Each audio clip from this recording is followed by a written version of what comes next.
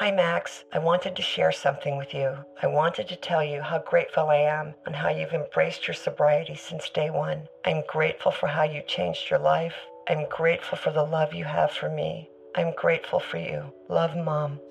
If your loved one is still struggling with addiction, you might not feel like you'll ever get to grateful, but we can show you how. At Caron, we've helped families overcome addiction for 70 years. So if your loved one is ready for something different, visit caron.org/lost. The legends are true. Overwhelming power! The sauce of destiny. Yes! The most legendary sauce has arrived as McDonald's transforms into the anime world of WickDonald's. The greatest flavors unite in all new savory chili McDonald's sauce to make your 10-piece Wick Nuggets, fries, and Sprite ultra-powerful. Unlock manga comics with every meal and sit down for a new anime short every week only at WickDonald's. Ba-da-ba-ba-ba, go! At participating McDonald's for a limited time while supplies last.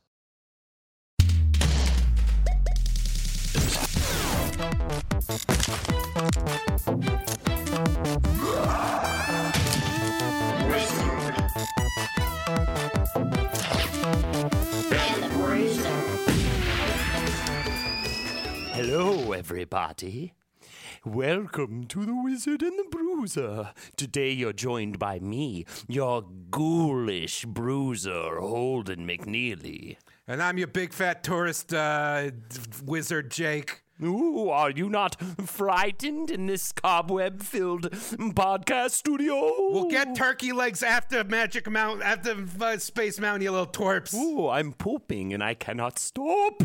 Ooh. $9 for a turkey leg. You're ripped as a fucking land of magical ripoffs. Let's get drinks around the world. Ah, shit. Your mom's drunk. Who gave Margaret these margaritas? You know the names are similar. She can't help herself. Hello, everybody, and welcome to our Haunted Mansion episode of Wizard and the Bruiser. This was a special Patreon-requested episode from the one, the only, Ruben Escobedo III. And you'll actually hear his promotion again from before because Yoram also promoted his podcast. It's the Kid-Tested, Mother-Approved podcast, a podcast in which a movie lover, 27, and his mom, older than 27, pick a theme for the week and then give each other a movie to watch based on that theme. Want to hear an adult man have a breakdown while trying to understand the universe where Pixar's Cars takes place? Curious about what a preschool teacher of 30 years thinks about The Big Lebowski. Spoiler alert, it has too many F words and doesn't make any sense. Check out the Kid-Tested, Mother-Approved podcast, available on Apple Podcasts, Stitcher, and wherever you get your podcast. So thank you, Ruben, for suggesting this episode. When he first suggested this, I was like, you know, our statement says, you know, name of an episode topic within reason, right? Yeah. And I did come back to him. I was like, I don't know, you know? And he's like, I'm telling you, there's a lot there. And I was like, okay, I'll give it a shot. But if we may end up expanding it to more than just the Haunted Mansion, I'm going to go ahead and say I did not have to do that. I have plenty of research here, plenty of notes compiled on this topic. It's fascinating, and it really delves into so many different things. Old-timey, you know, special effects tricks, you know, that are low-tech. The history of Disneyland, the history of Imagineers. The very real phenomenon of ghosts. The very actual real phenomenon of ghosts, and the inspirations that brought us the Haunted Mansion, from the Winchester house to the other house that fucking Jake brought up to me. The Sour Castle of Kansas City. The Sour Castle of Kansas City. There's so many just fascinating corners to this thing, and so I'm excited to talk about it for an hour. This has been a very fun thing to research this week. I'm shocked. Breaking right before we hit the record button. Am I the only person in this room that actually sat in a dark, damp, air-conditioned room in the middle of a otherwise... Why was it damp? I don't know. People sweat. I feel like all the Disney dark rides. That's right. What those are called, the dark rides, as opposed to the open air rides. Yes. Mr. Toad's Wild Ride. Yes. It's a small world after all. Yes. These are all dark rides using the Disney parlance. Yes, I do remember. Okay, I totally went to Disney. Well, I went to Florida, so I went to Disney World. And I totally remember the Peter Pan ride blew my mind. I'm thinking I was probably just a little too young, maybe. My parents thought I'd get too spooked by the terrors. I also wasn't into horror at all until like college, so maybe they just like I don't know. I'll have to hit my parents up and find out if I actually went to the Disney World Haunted Mansion or not. It's in Disney World too, right? It's in Disney World as well. Okay, so and also super producer Meg, you've never been. But you are the only person in this room who actually watched the Eddie Murphy movie. You guys haven't seen the Eddie Murphy movie? Again, Absolutely not. we have an incomplete picture right now. That's really weird. It was really popular for a long time. I don't think I saw the Eddie Murphy helmed film Haunted Mansion. But Jake, you rode on the ride. What can you tell us? We need a deep exploration of your memories here because you're the only one who can vouch. It's kind of amazing that like Haunted Mansion is still around. I mean, Disney World and hardly touched, by the way, hardly touched. When you think of like other rides that I remember when I went I wasn't one of those like Disney families that went every year. I went like I think twice in my childhood, but I remember like all these rides that just don't exist anymore, like the Carousel of Progress and like the Maelstrom, which got converted into a Elsa Frozen thing. Now, Maelstrom is a fucking terrifying dark ride. What was Maelstrom? It was in Epcot Center. You went to, in the fake countries and like the Norway or Sweden or one of the Scandinavian countries. There's just like, it was teaching you about like the history of their fishing community, and then there's trolls, and you get like tossed around, and it's fucking terrifying. Yeah, it's kind of fascinating. Look at this, man. Anyway, they replaced it with princesses. Haunted Mansion, by comparison, was like way more fun. Yeah, it's kind of fascinating to see. When you think of Disneyland and Disney World and everything, you think of all of the different characters from all of the cartoon films that you know and love. But actually, back in the day, in its origins, it was a lot of just brand new IPs. I mean, was Pirates of the Caribbean not? I mean, Pirates of the Caribbean was a ride that became a film franchise, right? It wasn't based on anything, was it? No. It was its own thing. It was this rollicking pirate ride that the Imagineers created, and then they built the franchise off of it. We'll actually get into kind of how Pirates of the Caribbean kind of came into it. But we'll come back up. The kind of, even when I've never been to Disney. I think I went to maybe when I was like a fetus. I think maybe I was a fetus when I went to Disneyland. I was too young to remember any of it.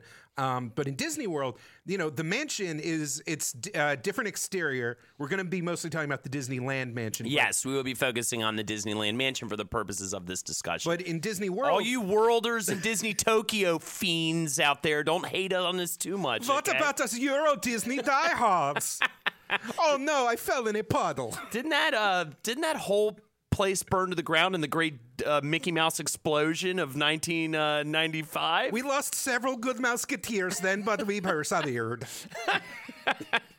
I still think about my father. You make wooden shoes, don't you? Character that Jake made up. I make, produce, distribute, and fuck them. Oh, God. All right, well. They don't call me Johann Splinter Dick All right, Johann Splinter Dick. Another classic character added to our rogues gallery. The Wayback Machine. What was his name again? I already forgot. Johann Splinter Dick. We've got... a Euro Disney fan. We've got Lukey Boy and...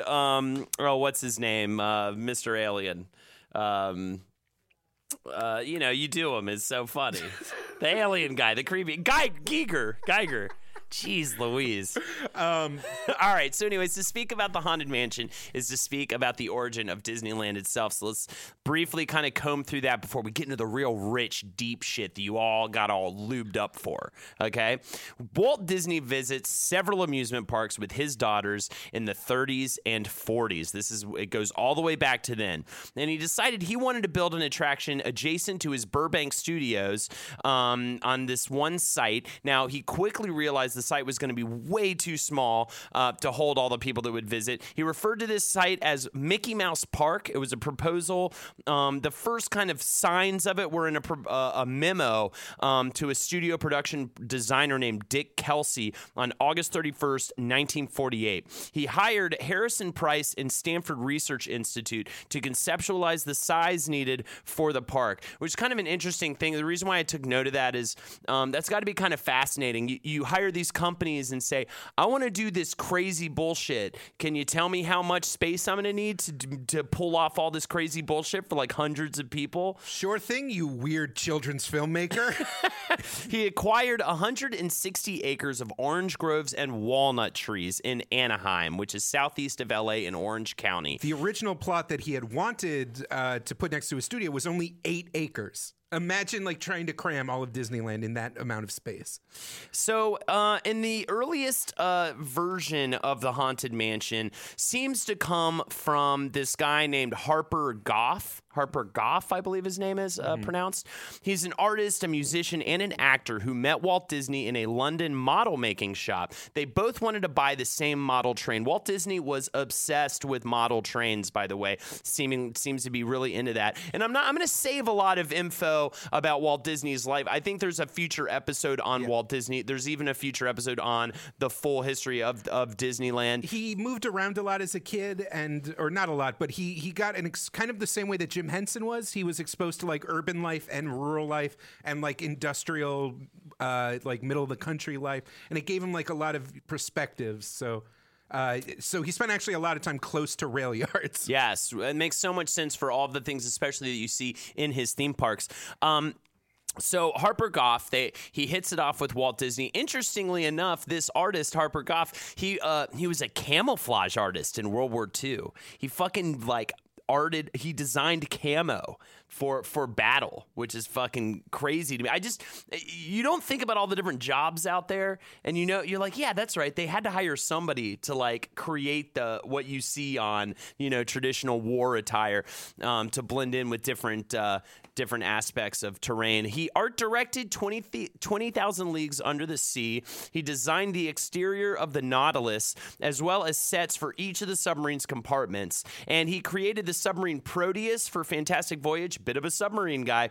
Also, he fucking art directed Willy Wonka and the Chocolate Factory, and if anything's got some phenomenal art direction, it's Willy Wonka and the Chocolate Factory. A lot of the early Imagineers were people that Disney poached from his film studio side of things, because he honestly believed that who better to kind of blur the lines between reality and fiction than these guys who, had very little experience.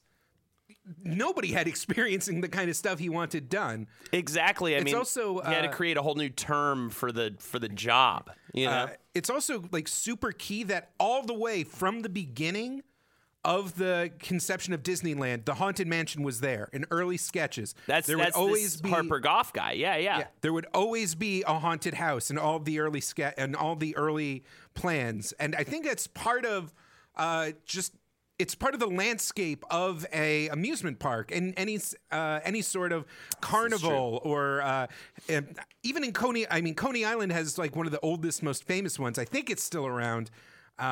Or if it's not, it's there as like kind of a totem to what used to be there. But the dark like spook show kind of thing, or a tunnel of love, basically any secluded place where teenagers can get like a little bit of adrenaline going and like maybe just touch each other a bunch.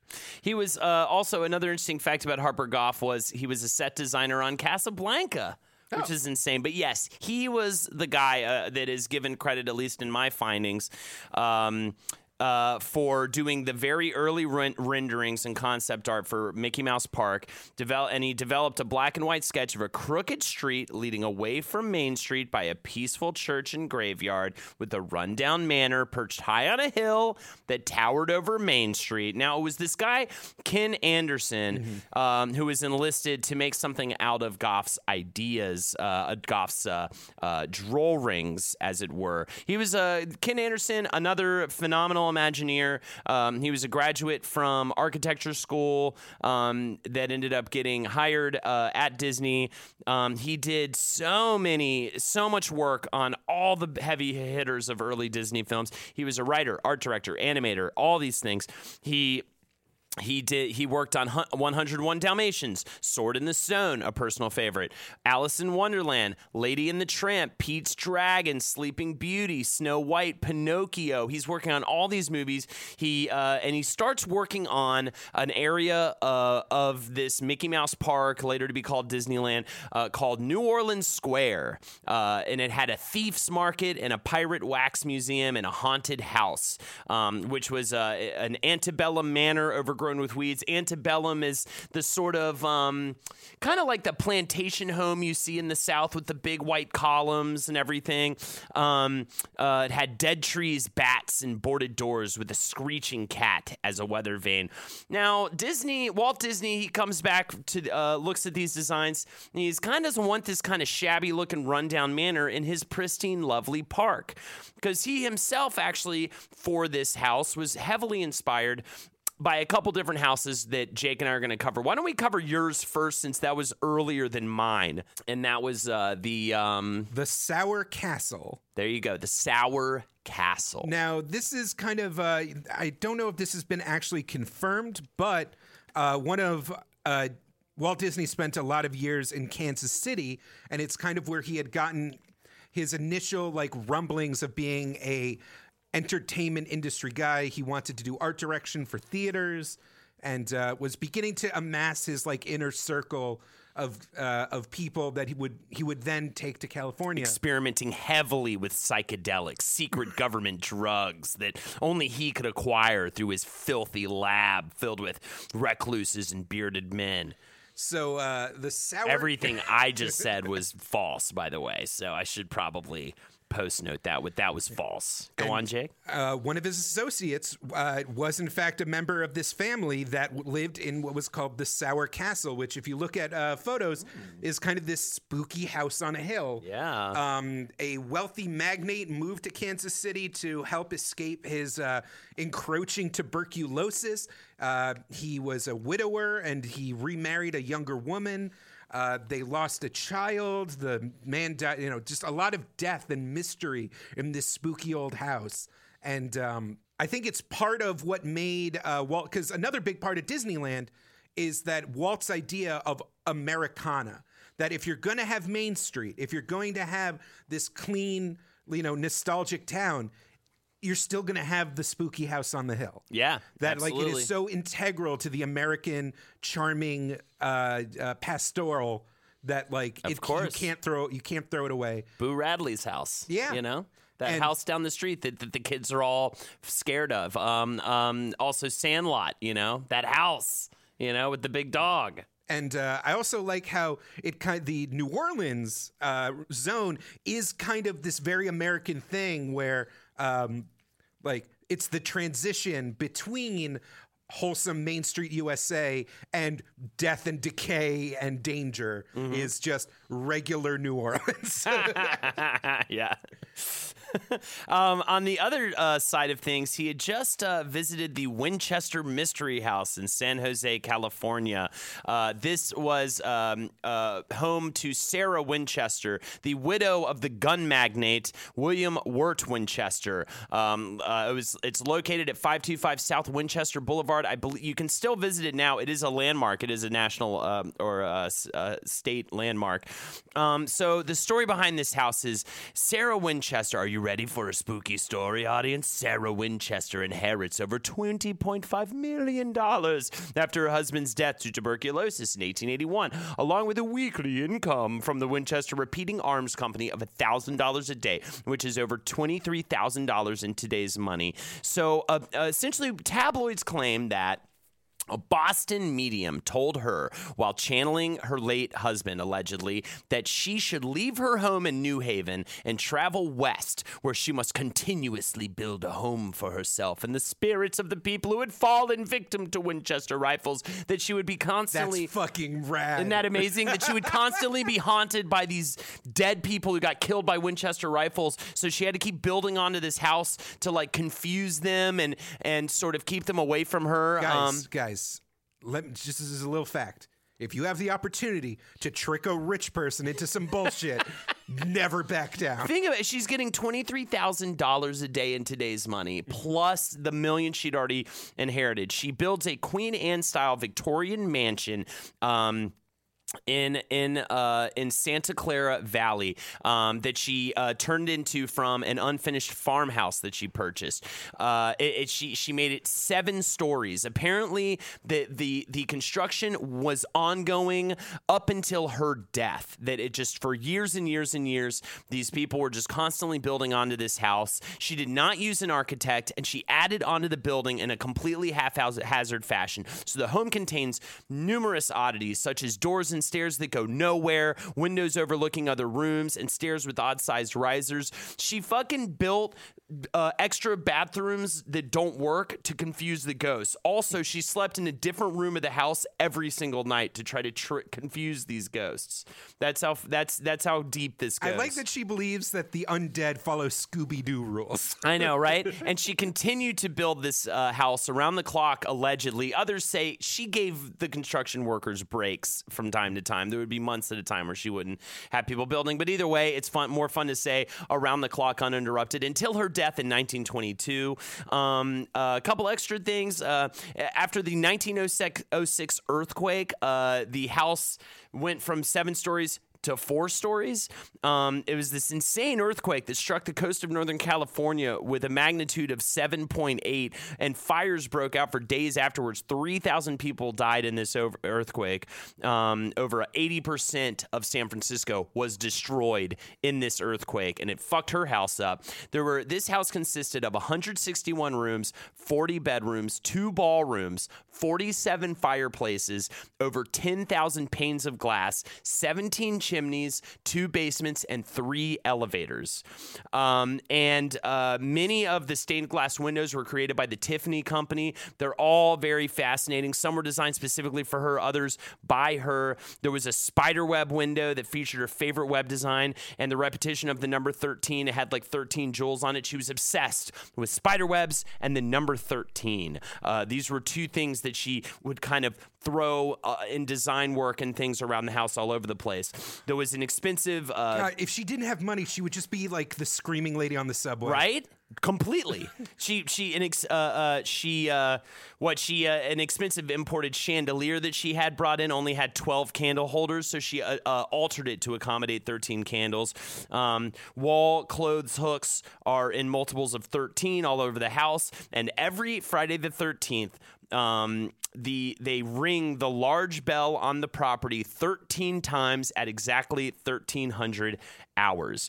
Harry Houdini toured the mansion in 1924, and a newspaper of his visit called it the Mystery House, and that's how I guess it got its name. This was insane to me, Jake. In 2016, that's 2 years ago, it was announced that another room was found. There was a whole attic space that contains a pump organ, a Victorian couch, dress form, sewing machine, and paintings. And it was made available for viewing in the public. Apparently in 2017, filming took place on the property for the film Winchester, The House That Ghosts Built, and this film is featuring Helen Mirren as Sarah Winchester and is set to release February 2nd, 2018. So you may even be hearing this after it's already come out, but how crazy. I'm Helen Mirren about this story. I would love to watch that. It's an incredible tale, and of course it would inspire anyone who would take a look at it. So there's one more house that I gotta mention. Sure, please. When Ken Anderson was... Hey, you know how I feel about house talk. I can't get enough of it. When Ken Anderson was doing the initial sketches for the outside of the Haunted Mansion, he was working with a a reference book within the Imagineers.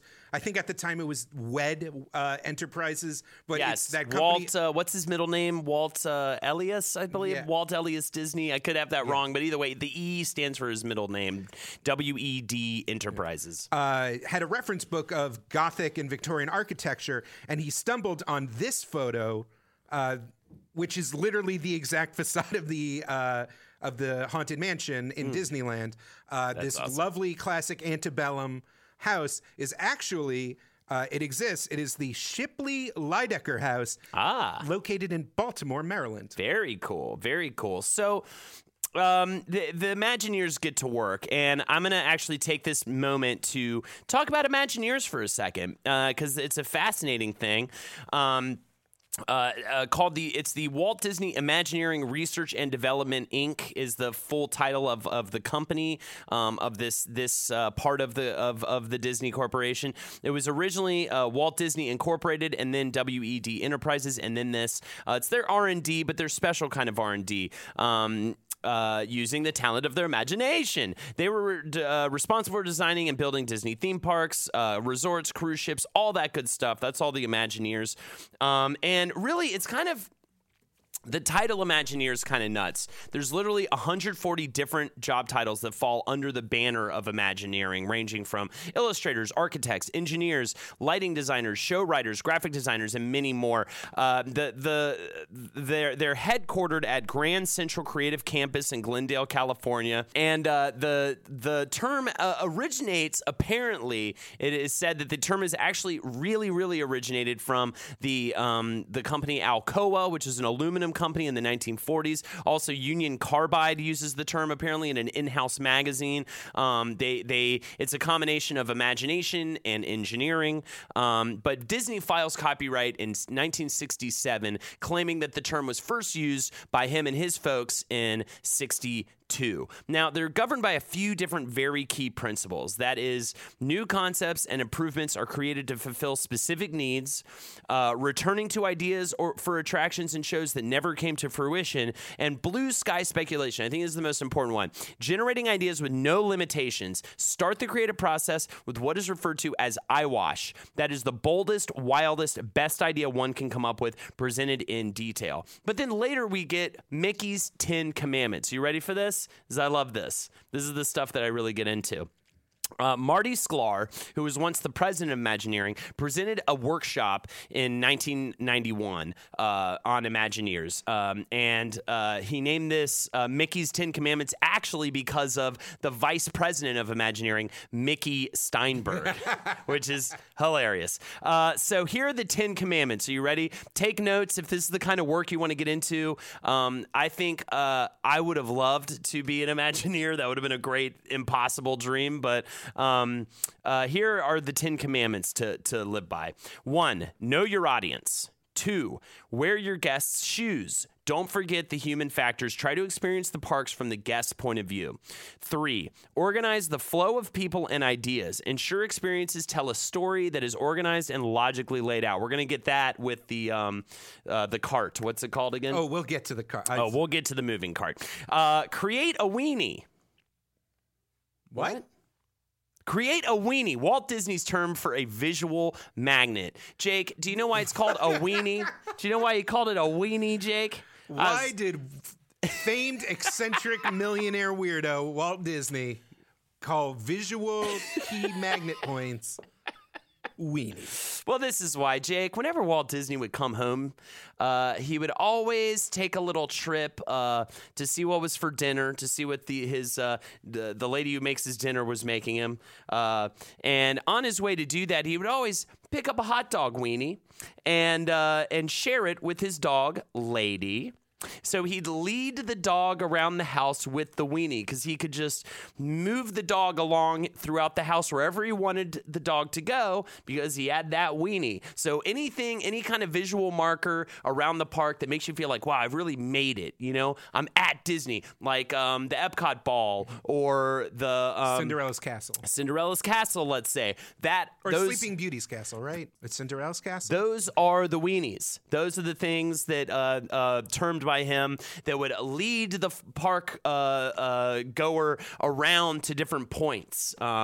So there you go. So next time, when you're trying to like lead somebody around and get them to do what you want them to do, just shout, "Look at that big old weenie." Yep, there you go. Jake, you learned it fast. 5, communicate with visual literacy. Use a dominant color or shape or building to reinforce a theme. And theme comes up over and over again. And what's funny is, like, they talk about consistency and theme, and we'll get to how the Haunted Mansion kind of sidesteps that in so many ways. Avoid overload. Create turn-ons. Do not offer too much detailed information. That's number 6. Number 7, tell one story at a time. Put one big idea in each show so guests leave with a clear understanding of the theme. Again, not so much in the Haunted Mansion. Yeah, this is the Haunted. Here's where, like at this point in the Haunted Mansion story, the Imagineer rules aren't even written yet. Yeah, this is Ken like coming Anderson up with the stuff later. Slaving away, coming up with idea after idea and sketch after sketch. Mm-hmm. He has this whole idea about a character named Captain Gore, who is like the sea captain and the wife, right? Yes. Sea captain's wife, which I think does kind of make its way. The wife part sort of makes its way into the Haunted Mansion. If you look at the wind vane, it has a sailboat on top in Disneyland. As just this weird leftover back when this one guy who was on his own being like, I don't know, there's a sea captain and it's in New Orleans, so it's just like kind of a pirate because the pirate exhibit was also being built and they wanted it to tie into that. Another thing the Haunted Mansion definitely does not do, avoid contradictions. Maintain identity. Avoid irrelevant or contradicting elements. Make sure the audience has a clear idea of what is being said. We'll get to why the mansion is both trying to be frightening and trying to be lighthearted back and forth throughout the ride. For every ounce of treatment, is number 9, provide a ton of treat. Take advantage of the distinction of the theme park, which is that it encourages active participation compared to passive entertainment. So with treatment must come treat. And number 10, to finish out, keep it up. Do not become complacent or allow things to run down. That's the Mickey's 10 Commandments for Imagineers. Now, back to our early Imagineers. We've got a couple people who come into play here. We've got, we already mentioned Ken Anderson. And then there is also Raleigh Crump and Yale Gracie come into play. They start trying to recreate some of the stories that Anderson's laying down. The ghostly sea captain that we just mentioned, a mansion home to an unfortunate family, and a ghostly wedding party with well-known Disney villains, which didn't quite make it all in. And in fact, so many of those things like sort of vaguely make their way in, essentially. At this point, they still don't know quite what the attraction is going to be. The dominant idea is that it's going to be some kind of walking tour, kind of like the Jungle Cruise, where there's like a real life kind of guide who is being like constantly fucked with by various spirits, which would be fun. It'd be fun, but it's because that's how most people engaged with like mansion tours at the time. Is that you'd go to the Hearst Manor, or out in Long Island, there's a bunch of like really fancy old mansions that you can look at. But the exterior of the building is finished in 1963. Yes. And they still had no idea what was going into it. So for years, 6 to be exact, they were developing things. If you can imagine that, that was done, and then literally it took 6 years for them. A lot of this had to do with Walt Disney's involvement in the New York World's Fair from 1964 to 1965. That really kind of pulled focus away. And then Walt Disney's untimely death in 1966 also had a large impact on the delay of this exhibit. And Walt Disney was the word of God at this company. And Disneyland was his Garden of Eden. So half the time Walt Disney would just put people on projects just so he could have more options to say no to. So Raleigh Crump and Yale Gacy are put on this project. Crump was an assistant animator on Peter Pan, Lady and the Tramp, Sleeping Beauty, and 101 Dalmatians. He also did Disneyland's Enchanted Tiki Room and Adventureland Bazaar, and also helped design It's a Small World for the New York World's Fair. Gracie was a writer and layout artist on Fantasia and Pinocchio. He designed special effects for the Pirates of the Caribbean attraction as well. And he was also shot to death by a burglar in L.A. while asleep in his Bel Air Bay Club cabana years later. That's why you don't sleep in a cabana. I know, right? You're just begging to get shot. So Crump and Gracie are working on these creepy designs and animatronics and whatever. I mean, back then... At one point, they wanted to have a kind of a... sometimes at Disney World attractions, there'll be like a little side restaurant that has something to do with the ride you just went on. The Blue Lagoon, I think, is on Pirates of the Caribbean. Yes. And they wanted like the Museum of Oddities or Museum of the Weird. Museum of the Weird, I believe so. And a lot of designs that this team had made was supposed to go into there. And I really like this idea that, was when you're like dining or touring the Museum of the Weird, you could actually see behind the scenes of the illusions that were being done in the Haunted Mansion.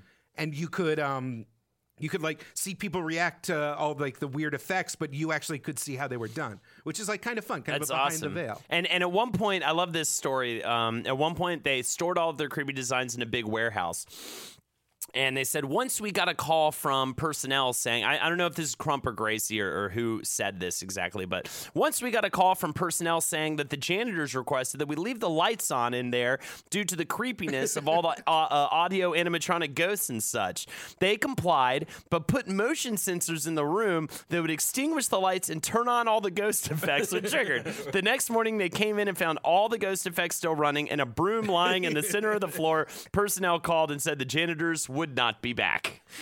So I thought that was phenomenal. Other Imagineers that contributed to the Haunted Mansion during this time was Mark Davis, who was a character designer, designed Snow White and Bambi, just to name a few. There's so many more. This dude, Atencio. He was the script writer for the whole Haunted Mansion script, and he wrote the theme song, which we'll get into in a little bit. He also did Adventure Through Inner Space and Pirates of the Caribbean. And Claude Coates, who is responsible for a lot of Mr. Toad's Wild Ride and Pirates as well. It was so Walt Disney is dead. Ken Anderson is off the project because it took him 6 years and he still hadn't finished anything. Mark Davis and Claude Coates are now in a disagreement with each other. And there's no Disney to settle it once and for all. One thinks that it should be quite a funny experience, and the other one thinks it should really be very, very scary. Now, of course, you have Atencio, who comes in and combines the two ideas, making it go from dark into fun-filled kind of rollicking, which is weird. It's weird. Jake? Well, okay, so while this is happening, again, the Haunted Mansion is just sitting there completely built. There's rumors going around. People claim that like people have died during the test runs, and that's why it's been shut down for so long. The creative differences are kind of like going back and forth. They're testing different illusions with mixed results, and the what they kind of settled on with the kind of eerie opening and like this like, oh, you're trapped in here, you have to find a way out, and the way the kind of the mansion kind of begins with this very dark kind of foreboding. I think we have should we this is play this opening? This is voice actor Paul Frees, yes, who is kind of on a Mel Blanc level of classic Man of a Thousand Voices. Yes, he performs the narrating ghost host. He also did the voice of Boris Badenov in the Rocky and Bullwinkle show, and as Jake said, he is known as the Man with a Thousand Voices. Here he is bringing us into the attraction. Everybody walks into a room and the doors get locked behind them, and this is what you hear. Kindly step all the way in, please, This and is the make room stretch for room. everyone. There's no turning back now. So the ghost host is your guide throughout the entire thing. There's speakers in your Our little tour car. begins here in this gallery, where you see paintings of some of our guests. Do you know what this is, the as stretch they room? appeared in their corruptible, mortal So it's like state. these normal-ass Your paintings cadaverous of pallor various rich, betrays an aura hoity-toity of people. foreboding. And then Almost the room as though starts you to sense shift, a and the disquieting paintings get longer metamorphosis. and longer. Is Yes. this And haunted the room dark revelation, like actually there's a wealthy stretching?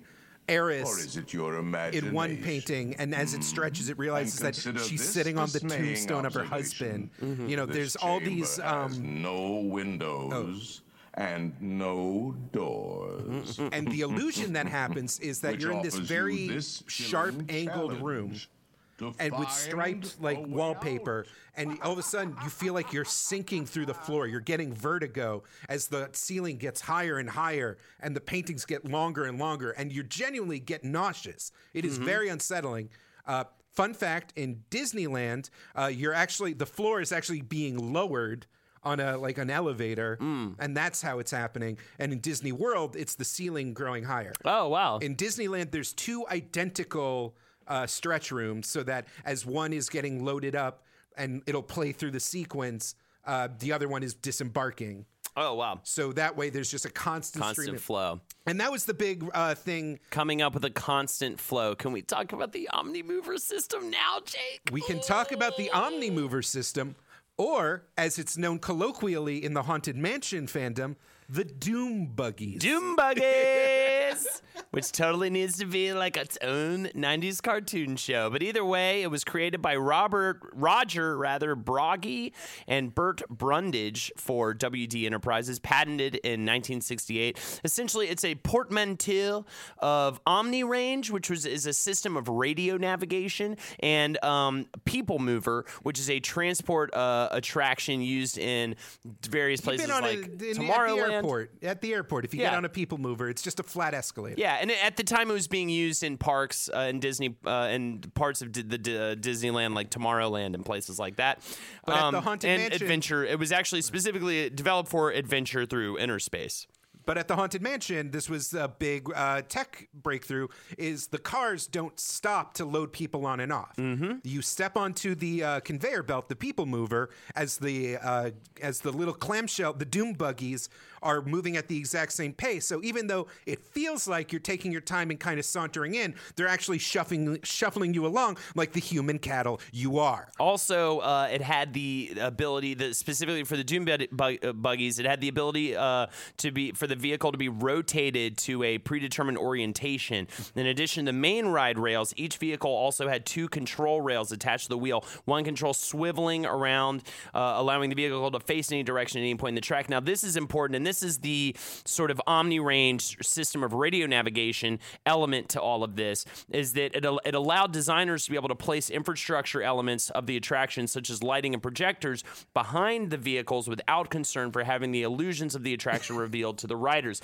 So they can sort of manipulate kind of, what you're seeing and what they're hiding better. And the individual cars kind of replicate the feeling of the individual tour, while still maintaining the sheer amount of human traffic that it needs to push through. And while we're at it, we might as well get into some of the effects that you are seeing while you're on the Omnimover system. A few of them I have listed here, not all of them, of course. There's a bunch of little tricks and things.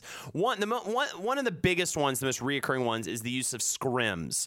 Scrims is essentially, you see it in the portrait gallery, the ghoulish images that are revealed behind like the seemingly real ones during flashes of lightning. Also, they use it in the endless hallway with the floating candle, and in the graveyard, they use a large scrim just to create like that foggy look. They use the largest scrim in Disney World, actually, there. The largest scrim in Disney World? That's right. You can see it at the Haunted Mansion. It's a loosely woven piece of cloth that's painted on one side. When it's lit from the front, you'll see the painting on the surface of the scrim. When it's lit from behind, you see through the cloth to what's behind. And this is such a simple trick using just paint and light. And they use it all throughout the the ride, and it's in really cool and interesting ways. Also, the use of phantasmagoria, or as it's more specifically termed, Pepper's Ghost. I love me Pepper's Ghost. I love me Pepper's Ghost. First perfected by John Henry Pepper. Pepper's Ghost.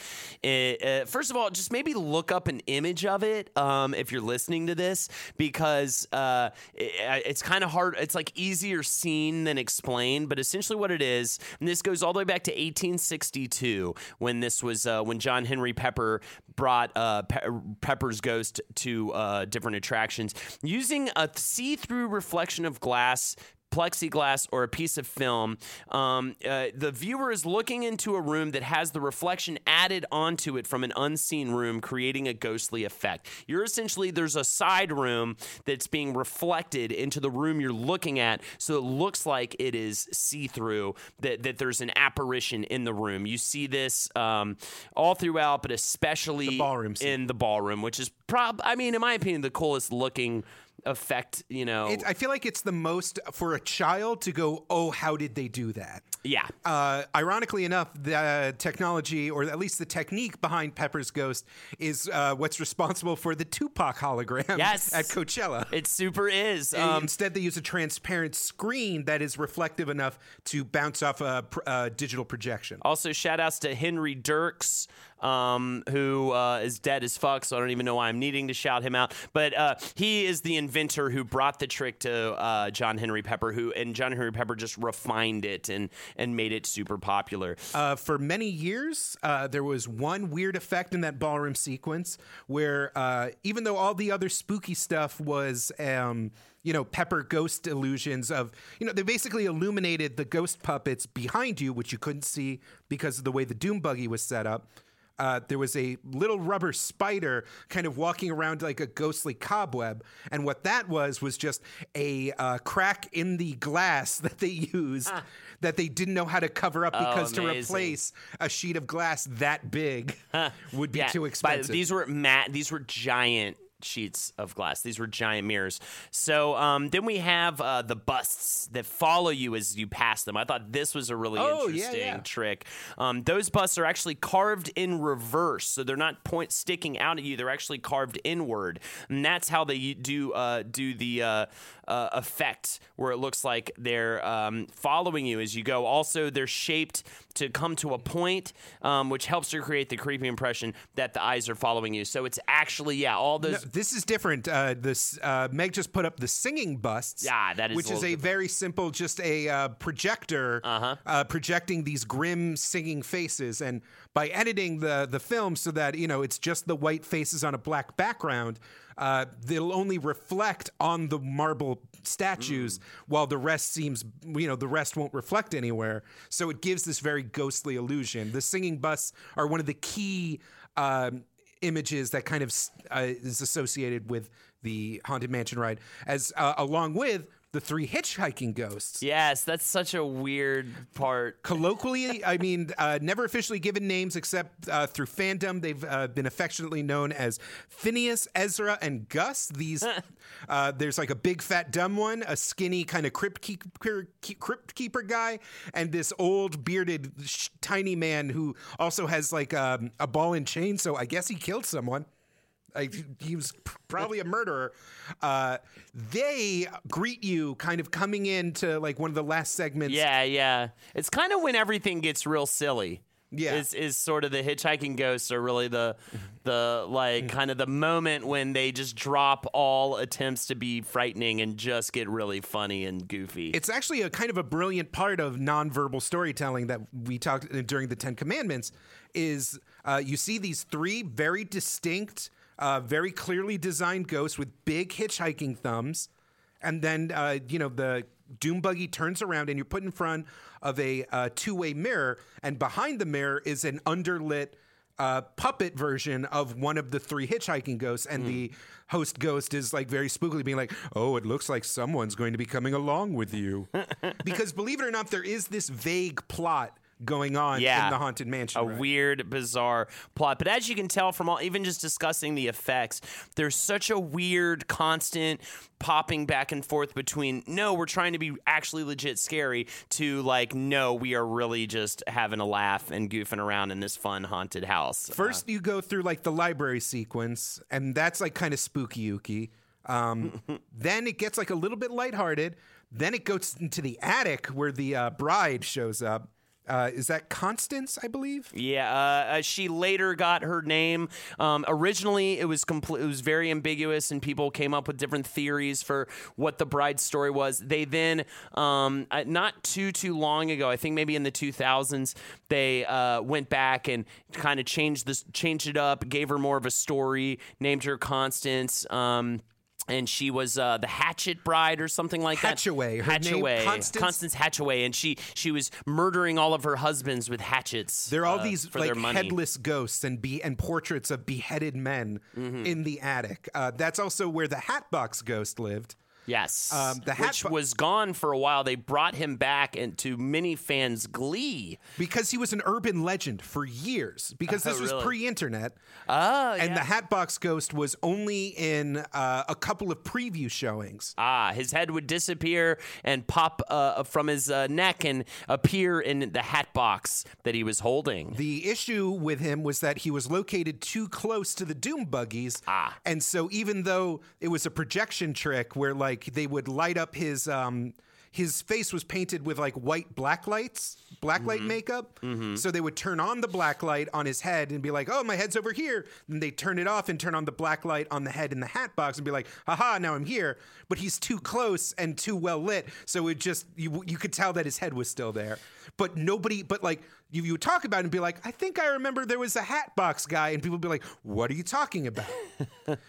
There was a few urban legends surrounding besides the one around a haunted mansion. No, besides the one about the fact that like, oh, someone clearly died. That's why this thing has taken forever to open up. Among Disney cast members, they talk about the old man with a cane. Oh. They say that in between, because if you're working the Haunted Mansion, you get this large kind of group of people as each stretch room goes into the Omni Mover and then gets loaded up. And then there's like just a little bit of a break. There's just like a moment of quiet where you're just there by yourself. And cast members would report seeing a rogue doom buggy roll by containing only an old man with a cane, and would report to say that, like, hey, someone got in off schedule, like, get him off the ride. Oh. But there would be no one there. Oh, that's awesome.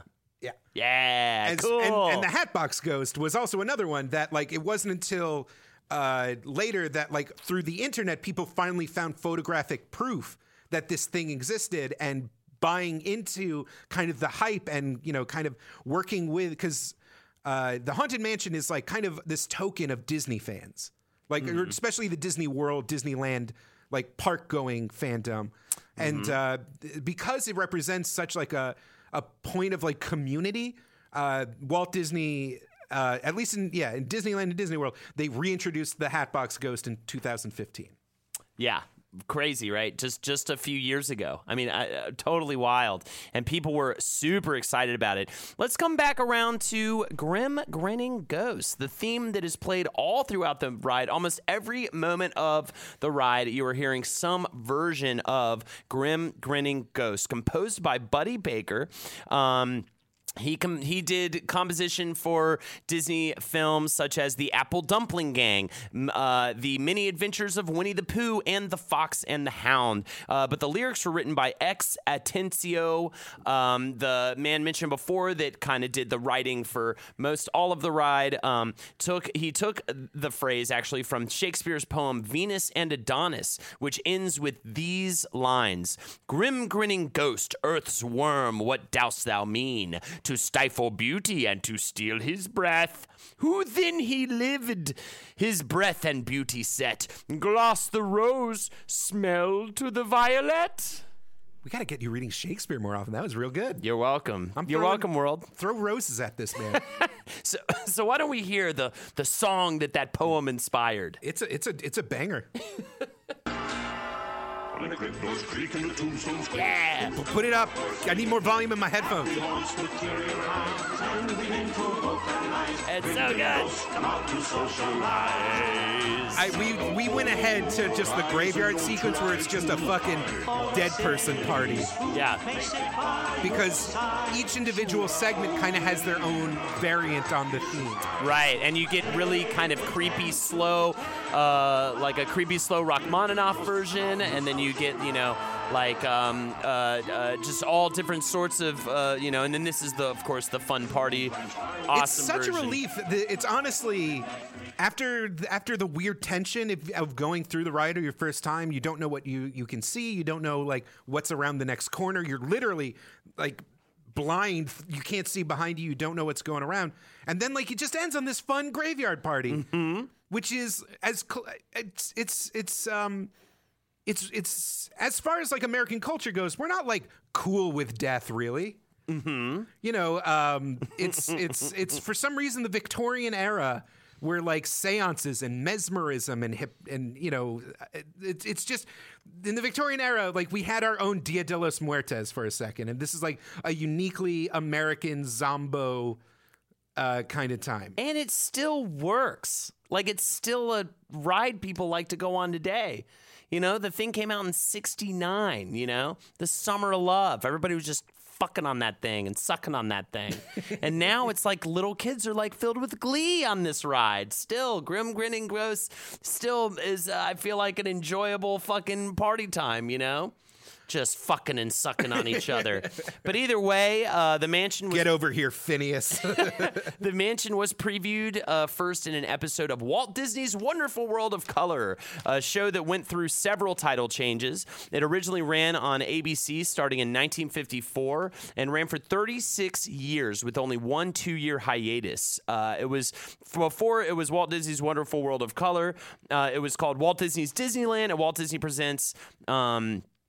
before it changed its name. The anthology series was actually an outgrowth of Walt Disney desperately looking for funding for Disneyland with his brother, Roy Disney. So they went over to all the major networks. I mean, this is how deals are made. They went through to all the major networks, and it was ABC who ended up taking them up on it. I mean, can you imagine, like, the impact that deal made on just all the rest of entertainment, I mean, it was I remember in the 2000s when Disney actually ended up buying ABC. That's so weird.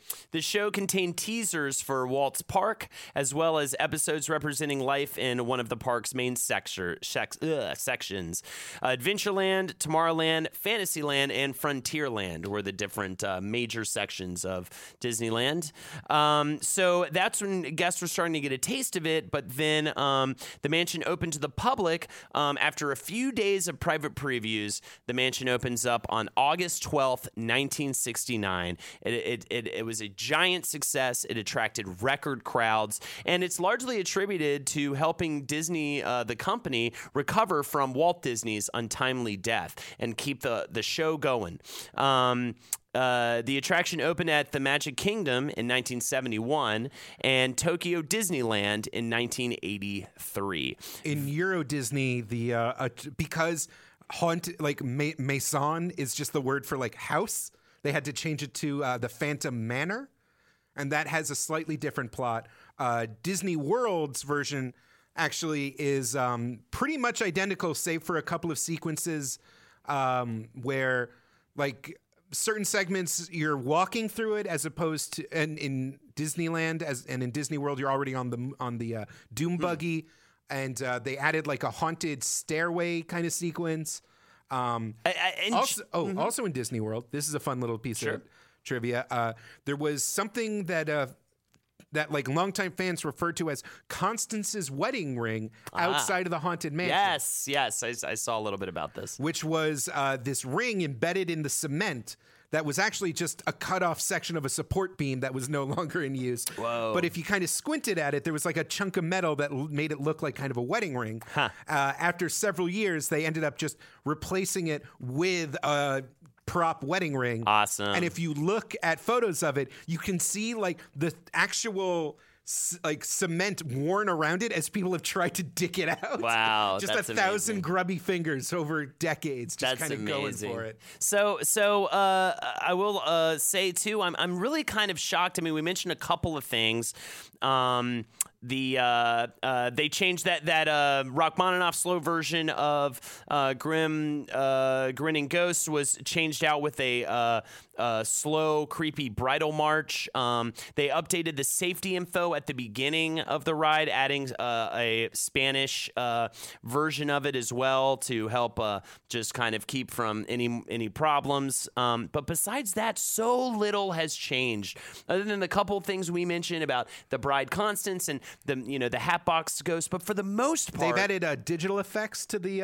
They tweaked little things, right? Little things, but for the most part, that ride is largely unchanged from its original inception, which is pretty fascinating to me. That after all these years, these simple kind of inventive parlor tricks are still like blowing kids' minds and better than some kind of overly digitized kind of computer graphic tricks and stuff like that. Also, in 2001, they debuted the Haunted Mansion Holiday, which is they just threw in a bunch of Nightmare Before Christmas characters. So that sounds kind of fun. I don't know if they do that yearly now. I think it's yearly. Cool. So that's another thing you can check out around the holiday season. But yeah. There was the 2003 movie that nobody saw except Meg. How was it? A 2003 fantasy horror comedy film starring Eddie Murphy, directed by Rob Minkoff, who directed The Lion King. It was the first film to air on the Disney Channel that contained any profanity besides hell or damn, because it contained the phrase big ass termites uttered by Eddie Murphy. It has a 13% on Rotten Tomatoes. And Meg, what else you got for us? I remember really enjoying this movie when I was a kid. And I recommend it to anybody who enjoys awful, like PG-rated, stupid Eddie Murphy movies. Or if Eddie you Murphy enjoy and fake spooky, fake spooky, half-ass spooky films too. If you enjoy termites with large asses. Yeah. Why would Those termites had real big asses. They were thick, yo.